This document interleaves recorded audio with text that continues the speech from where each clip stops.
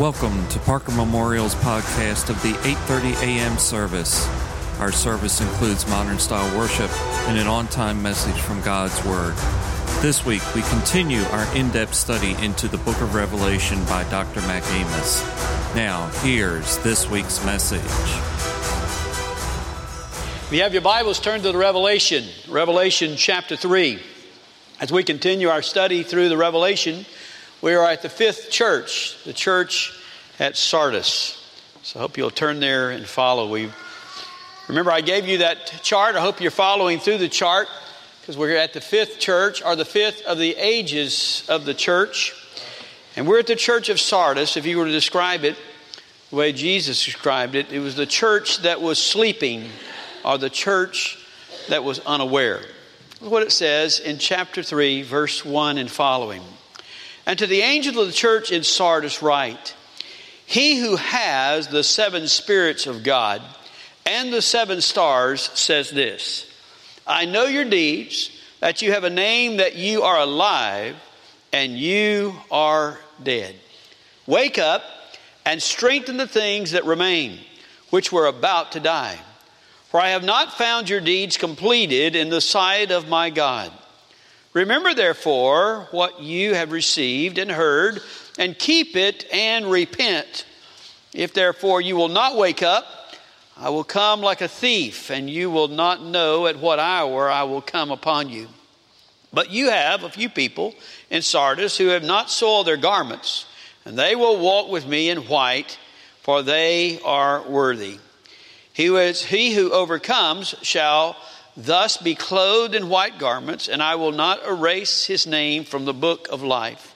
And I will confess his name before my Father and before his angels. He who has an ear, let him hear what the Spirit says to the churches. As we begin each letter, the most important thing that we see is how Jesus describes himself to each one of the churches. There in verse number 1, he describes himself this way. He who has, and you ought to circle that little word there, has, who has the seven spirits of God and has the seven stars, says, circle that word as well, says this. Now, the reason I would have you to circle the word has and says is because each of those verbs are in a present tense. In other words, it's something that Jesus is saying. Remember, he's the one who writes the letter. He writes the letter to each of the churches, or to the angel of those churches, and he is recording that. Well, when it says that he says, or he has, that's in present tense. That means that we serve a risen Savior. Amen? It's not what Jesus said in the past. It's not what a dead man said before, but it's something that the living Lord Jesus, who died, rose, ascended to heaven, is at the right hand of the Father, and will be coming again one day. As he is sitting there, he is writing this letter to this church, and he says in present tense, I'm the one who has, and I'm the one who says. He is a risen, living Lord. And that's the unique thing about our faith. I'm glad that you're here today. I rejoice that you're here as we as believers come together and celebrate the uniqueness about our fellowship and about our church and our faith, and that is that Jesus Christ is evermore alive. When he says that he's alive, he says this, I'm the one who has the seven spirits. Before, he's talked about those seven spirits. There are no seven spirits of God, but remember the number 7 is the number of perfection or completeness. Is the idea that there's all that there is. So he says, I have the Spirit of God. The Spirit of God is within me. The Spirit of God is a part of the Trinity. God the Father, God the Son, God the Holy Spirit. And he emphasizes the fact that he has the Spirit of God because the Spirit of God is so very important in the birthing and existence of the church. The church came into existence on the day of Pentecost when the Holy Spirit of God came. The church was birthed at that particular time. It's the infusion of the Spirit of God that brings about the church. Thousands and tens of thousands of people come to know Christ, and they form the church. And the Holy Spirit is active in and through the church. That's why we are about the business that we are, because of the work of the Holy Spirit. And Jesus said, I have the seven spirits, or the fullness of the Holy Spirit. He says, and also have the 7 stars. And the churches he brings about or gives messengers or pastors, whoever it is that's going to be the leaders of those churches. I have those stars. I have those messengers. And everything that Jesus is pointing to and everything he's saying is about the establishment of the church, about the importance of the church and the role of the Holy Spirit in the church. That's going to be important because of what he has to deal with this church, the church at Sardis. As I said, if you were to describe it, many people describe it as the sleepy church, the unaware church, because of what Jesus says next. Remember that in most of the letters, there's a word of commendation. Almost every church received a word of commendation, but this church does not. Only two churches do not receive a word of commendation, Sardis and Laodicea. So he goes immediately from words of commendation, which he does not have to share, to words of correction that he wants to make towards the church. And this is what he says there in verse 1 about their situation. He says, I know your deeds, that you have a name, that you are alive, but rather you are dead. He says to the church at Sardis this, that you are in danger of becoming a museum. Of becoming a museum. Have any of you ever been to a museum of natural history? A museum of natural history, you're going to go in there and they're going to have all kinds of displays and they're going to have animals in their natural habitat. And those animals are sitting there in the natural habitat and those animals look alive, don't they? I mean, they look alive. They look like their breathing could be working and everything else. They look alive, but they're not. Some taxidermist has taken and worked in them and brought them about where they look like they're alive, but they are not. And that's what Jesus basically says about this church. He said, you are in danger of becoming a museum because you look like on the outside that you're alive. You have a name that you are alive, but you are not alive. You are dead. And he gives that as a warning to that church. He gives it a warning to all churches. Be careful lest you get the appearance that you look like you're alive and you're dead. Be careful. That has a lot to do with the fact of the history and the age of the church at this particular time. You remember what we had talked about, the apostolic age, where the church was birthed with the apostles. After the apostolic age, there was the age of the Smyrna church where there was a persecution, and during that persecution there was tremendous growth and tremendous things happened within the church. Then Constantine came along and he established the church as far as a national religion. That's the worst thing that happened, and formed a lot of where the church became established and wealthy and rich. And we saw where many problems were happening within the church at that particular time. And now the church is not in persecution. That the church is established. The church is just functioning. But the church, if not careful, has become like a museum. It is really on the inside dead. Kind of like Vance Havner, that great Baptist preacher. He said the church typically goes through 4 stages. He said the first stage is a man. Some man had a vision for that church being established. Then there became a movement of people towards the work of God. Then it becomes a machine. And finally, it will become a monument. Be careful lest you become a monument. Be careful lest you be like the church at Sardis. And that's the way Jesus described them. Now, how did Sardis get there? Well, it basically followed a parallel to the city. The city of Sardis was the capital of the Lydian Empire, the Lydian kingdom. It was one of the most impressive cities in its time. I mean, even though kingdoms might change, it was always preserved and it was kept and it was impressive. It was built in a place to where it was inaccessible for armies to get, and it was impenetrable. They were just in a safe and a glorious place. And because they were in a safe place, they had great wealth. Their king realized the importance they had of the fortress they were in, and a river around them formed a natural moat, and they were safe. But not only that, in the sands of that river was gold. And they would take the gold out, and that became their wealth. And the first place that money or coins were made was in Sardis. He took the gold and he made them into coins, and that's how money came about in this particular city. It was a wonderful, glorious place. Everybody wanted to go to Sardis until it began to decay. And it began to fall apart. And the reason it began to decay and fall apart was primarily for two reasons. One is that they were in this place of great protection and safety, but it was defeated the first time because the sentries did not stay awake. And they did not help the people to be aware that when the army was coming, and the sentries were unfaithful to their work, and the army invaded them like a thief in the night, came upon them when they did not expect it, and took over their city. And that led to their decay. A second time they were defeated was not because the sentries primarily gave up. It's because the people became so lazy. They became so lazy that they were not even willing to fight the enemy. Just let the enemy come on in. And because of those two defeats and what happened in that city, the city began to decay. And it began to get weak. And basically in regard to the church he's talking about, the church was following that same pattern. It was becoming weak. While it was established and while it had not gone through persecution in a while everything seems to be acceptable and wonderful in the midst of it, it was getting weaker and weaker on the inside. Remember we talked about in Smyrna that when the church went through persecution, that it was purest of all times. It was the greatest in strength of all times in the midst of persecution. And now the church is not going through persecution. It's established, it's resting, it seems like everything is fine. But the problem is that it is basically dying. And it's dying because of its complacency.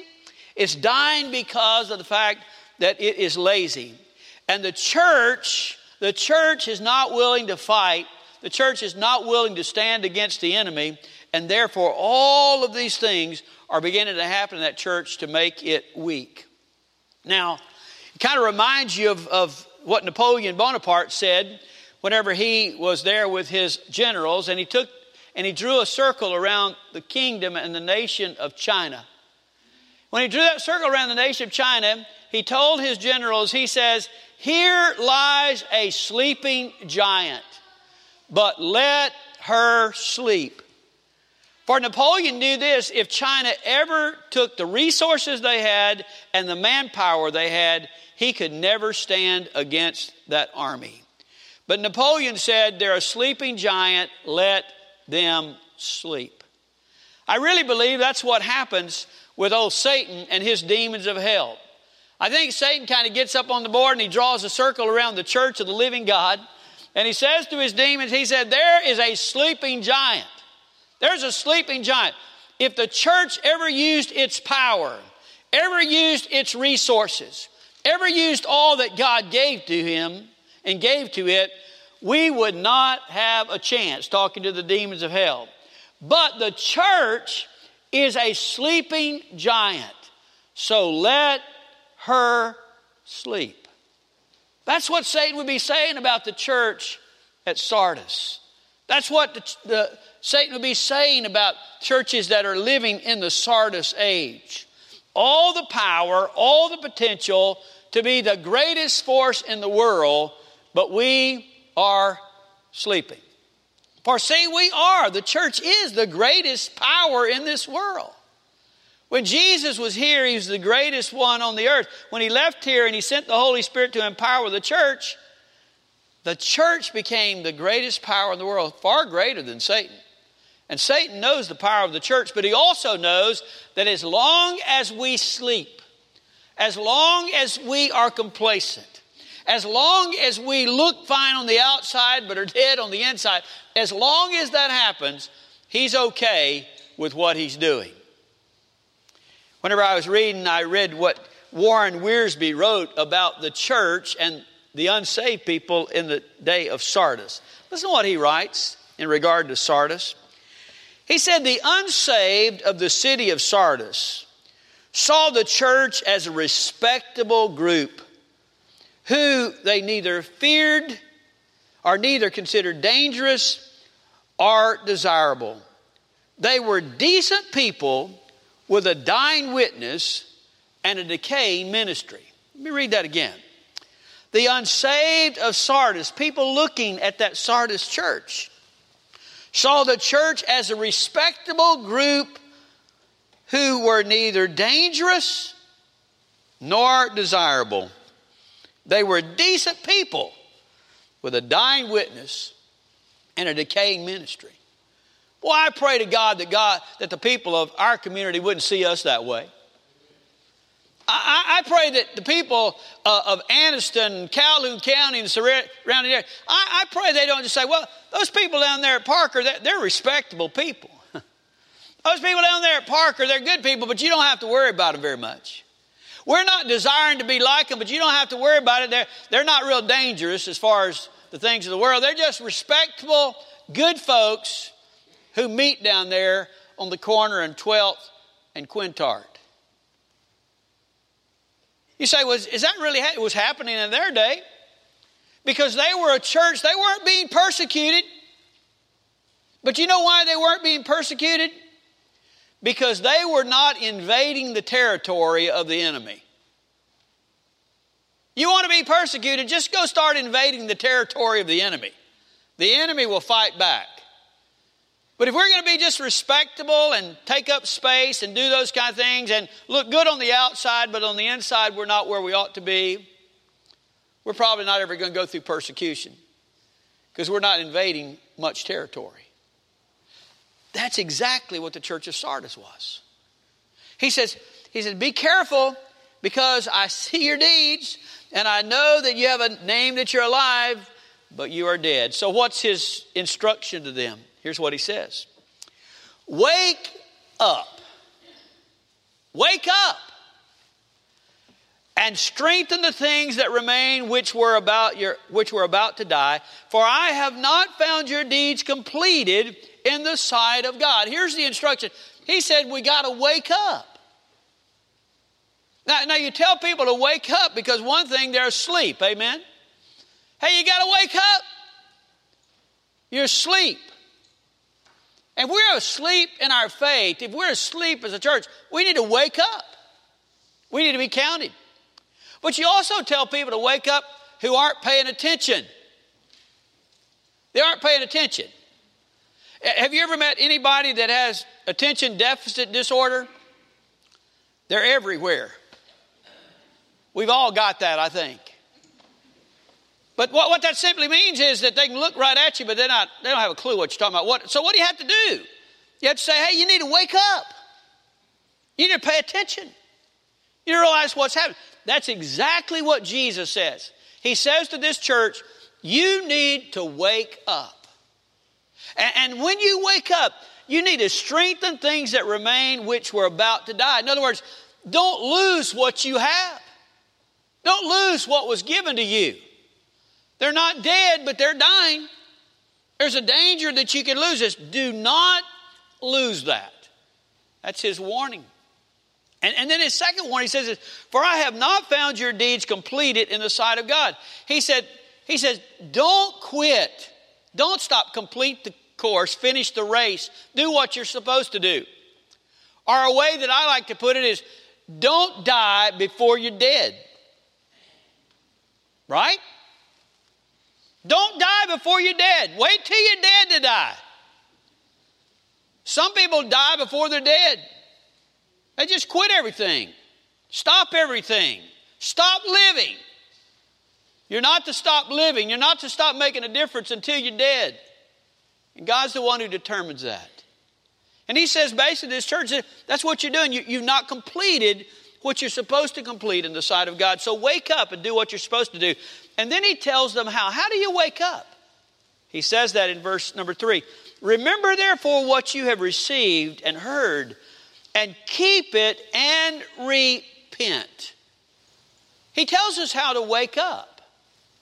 That we are to repent and to keep what we have and what we've received unto God, and remember how we got to where we are and who we are in Christ. And all that comes basically down to the work of the Holy Spirit.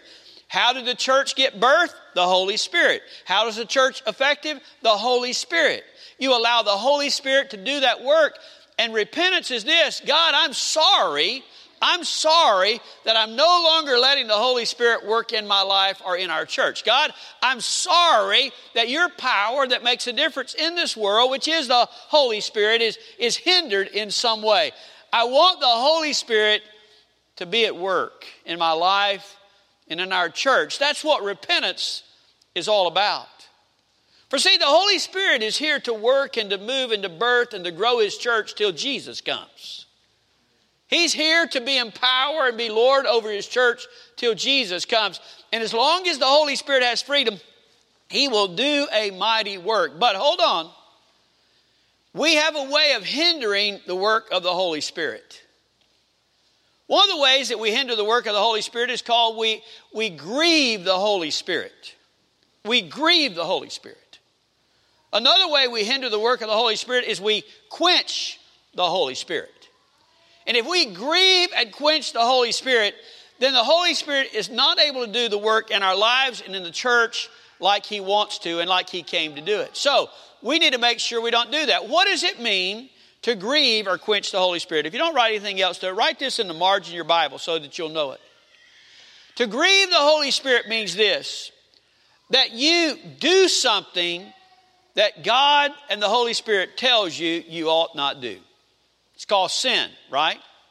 Whenever God writes down and God says you shouldn't do this, and you go out and you do that, you grieve the Holy Spirit. And I'm telling you, you'll know what grieving the Holy Spirit is when you're saved, because that grief's going to be felt in your heart. You're going to feel that grief in your heart. You know why you feel it in your heart? Because He lives there. When the Holy Spirit is grieved, you are grieved in your spirit. If you can commit sin and you are not grieved in your spirit, you better check out if He's there. Amen? Because I'm here to tell you, whenever you're saved, He comes to live there. And if you grieve Him, you will know that you've grieved Him. I call it living at the funeral home. You don't want to live at the funeral home. That's not the happy place. That's not the fun place. That's not the rejoicing place. You want to live in the birthing room at the hospital. That's the joyful place. That's where new life comes in. And if you've gotten in your heart and your life to where you are comfortable in living in the funeral home, and you're comfortable in living with grief and the grief of the Holy Spirit in your heart, you need to get right. There's a whole lot more to the Christian life than living in the funeral home. And I can tell you this: if you are a funeral home believer, nobody wants it. Your friend doesn't want it. They hope they don't catch it. Because when you have a funeral home faith, because there's nothing but grief there, it's certainly not attractive. But whenever you have the birthing room faith, where you're rejoicing and excited about what God's doing, what's God's birthing, more people want to grab hold of it. And why does the Holy Spirit, why is He grieved? Because you do what you're not supposed to. And repentance is this: dear God, I'm sorry. I'm doing what I ought not do. Please forgive me and help me to live like I ought to live. There's a second thing, though. It's called quenching the Holy Spirit. What is quenching the Holy Spirit? Quenching the Holy Spirit is when the Holy Spirit of God is telling you to do something and you refuse to do it. Have you ever had a sense in your heart where God told you maybe you need to tell somebody about Jesus? You need to give them a tract. You need to pray for that person. You need to go over and see that person and make a difference. You need to give that person something. And the Holy Spirit of God's just telling you, it's not you, but the Holy Spirit of God's telling you in your heart, you need to do this, you need to do that. But instead of doing it, you just say no. No, I'm not going to do that. And you walk away from that opportunity, or you fail to do that. And whenever you do that, there's this sense of lostness in your heart and in your life, because you realize that what God wanted you to do and how God wanted you to participate, you missed that opportunity. It's called quenching the Holy Spirit. And whenever we grieve and quench the Holy Spirit, we are shutting off the one who builds the church. We're shutting off the life of the church. And what Jesus is basically saying is this: you need to remember where you came from. You need to remember how you got here. And you need to keep it. And you need to repent of where you are. And if you repent, then that means you're going to get right with God. And when you get right with God, you get right with everybody else. Amen? You can get right with God and get right with everybody else. And the church moves on, and it's not a museum, but it's a life-giving place. Well, Jesus warns them, says this, if you will not wake up, I will come like a thief, and you'll not know at what hour I will come upon you. Remember, I told you the reason they had lost their first battle is because the enemy came like a thief in the night because nobody was watching. And Jesus said, I'm going to come like a thief in the night. And I've told you to be awake. That is consistent with what Jesus taught when he walked here on the earth. In Matthew 24 and 25, in those passages, he said over and over again, it says, be alert, be awake. You do not know when the Son of Man will come. You do not know when the Son of Man will come. And he simply calls on his people to be awake, to be alert, and to do what he tells them to do, because if they do not, he will come like a thief in the night. Verse 4, talking about those faithful ones, I'm going to cover that next week. It's so important. I've got to talk to you about the men and people of faith during the Reformation era, of why you have your Bible today and why you are the people you are today. And I want to share with you about that next week in verse 4. But verse 5 is where he gives the promise to those who overcome. 3 glorious promises he gives to people who will respond to his word. Here's the first one. I will clothe you in white garments. White was the picture of purity. It's the picture of the priesthood. It's the picture of royalty. White was that precious garment that was given to those that God felt like were unique and special. White is God's favorite color, I guess. He has a spectrum of color, but white's his favorite color, because when Jesus comes, he's going to be robed in what? In white. He's going to be riding on what color horse? White. And everybody, which I'm planning to be there, everybody who comes with him is dressed in what? In white. He likes white. And it's a special garment given to those who are the people of God and to those who are the overcomers. But not only does he give them garments of white, he says also this. Look at it, he says, I will not erase his name from the book of life. Well, that is important, my friend. If you get anything out of this, please do not miss that right there. He will not erase their name from the book of life. The book of life, what is that? Well, the book of life is obviously the book where everybody who's ever lived and ever created, God had an angel write their name down. Every person that's ever been, their name is written in the book of life. And their name, everybody's there. But then when a person gets saved and they come to Jesus, it's like they put a star by that name. I'll tell you why in just a minute. It's like they put a star or mark or a blood mark by that name. I don't know how it's going to be marked, but it's marked that way. And so this is what happens when the end of time comes, or when a person's life is over. The angel either marks out the name, erases that person's name who is not a part of the family of God. But for the one who is a part of the family of God and who is under the blood of Christ, their name, because it is marked in blood, is left in that book. It is left in that book. Then at the end of time, we'll find out in Revelation that it says they will open up the Lamb's book of life. You know what the Lamb's book of life? The Lamb's book of life is everybody's name who's still in the book. And it's in the book because of Jesus Christ. Everybody else's name has been erased who did not know Jesus. Now you say, well, why was their name erased? Because this is the book of life.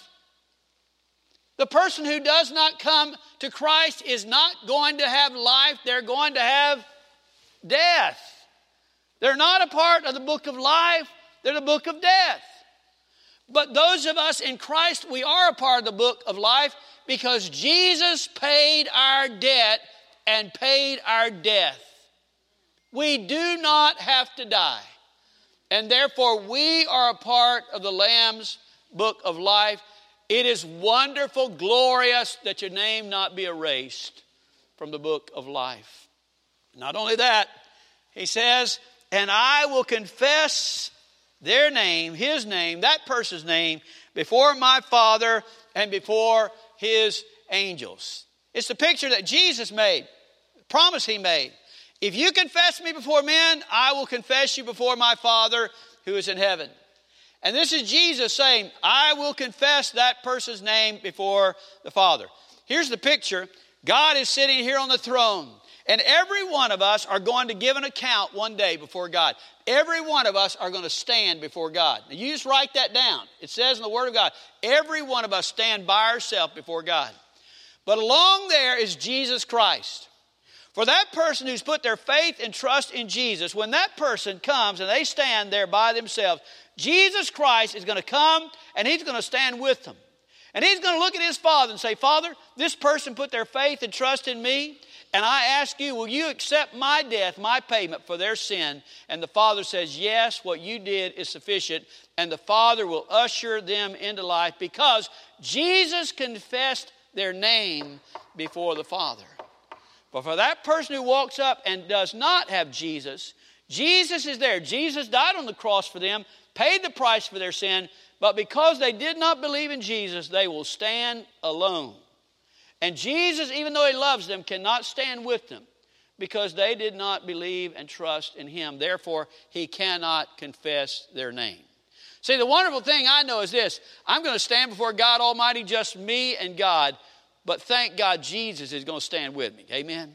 And my standing and my hope and my help is only in what Jesus did. It hadn't got a thing to do with me. 3 glorious promises. Dressed in white. Your name is not erased from the book of life. And I will confess your name before the Father and His angels if you will overcome. I don't know about you. I don't want to be a sleeper.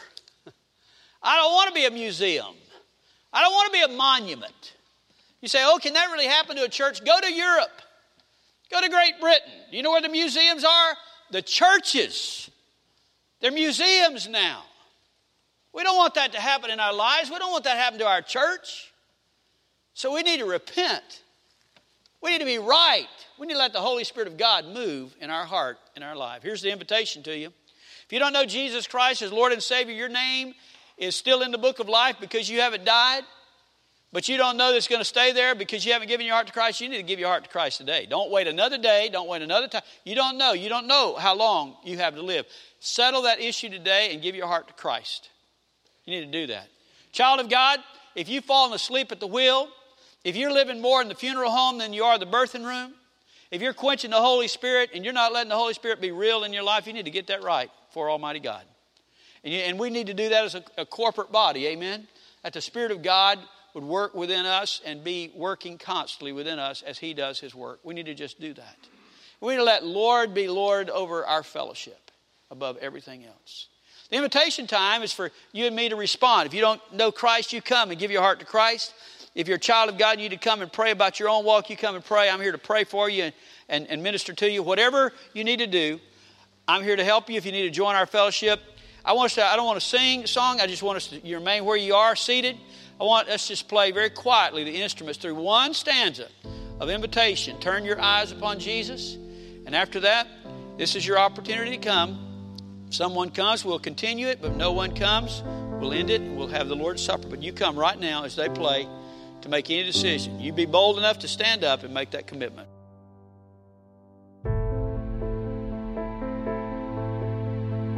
That concludes this week's message from Brother Mac.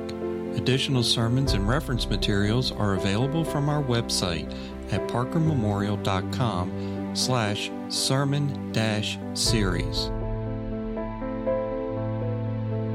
Jesus said, I have told you these things so that in me you may have peace.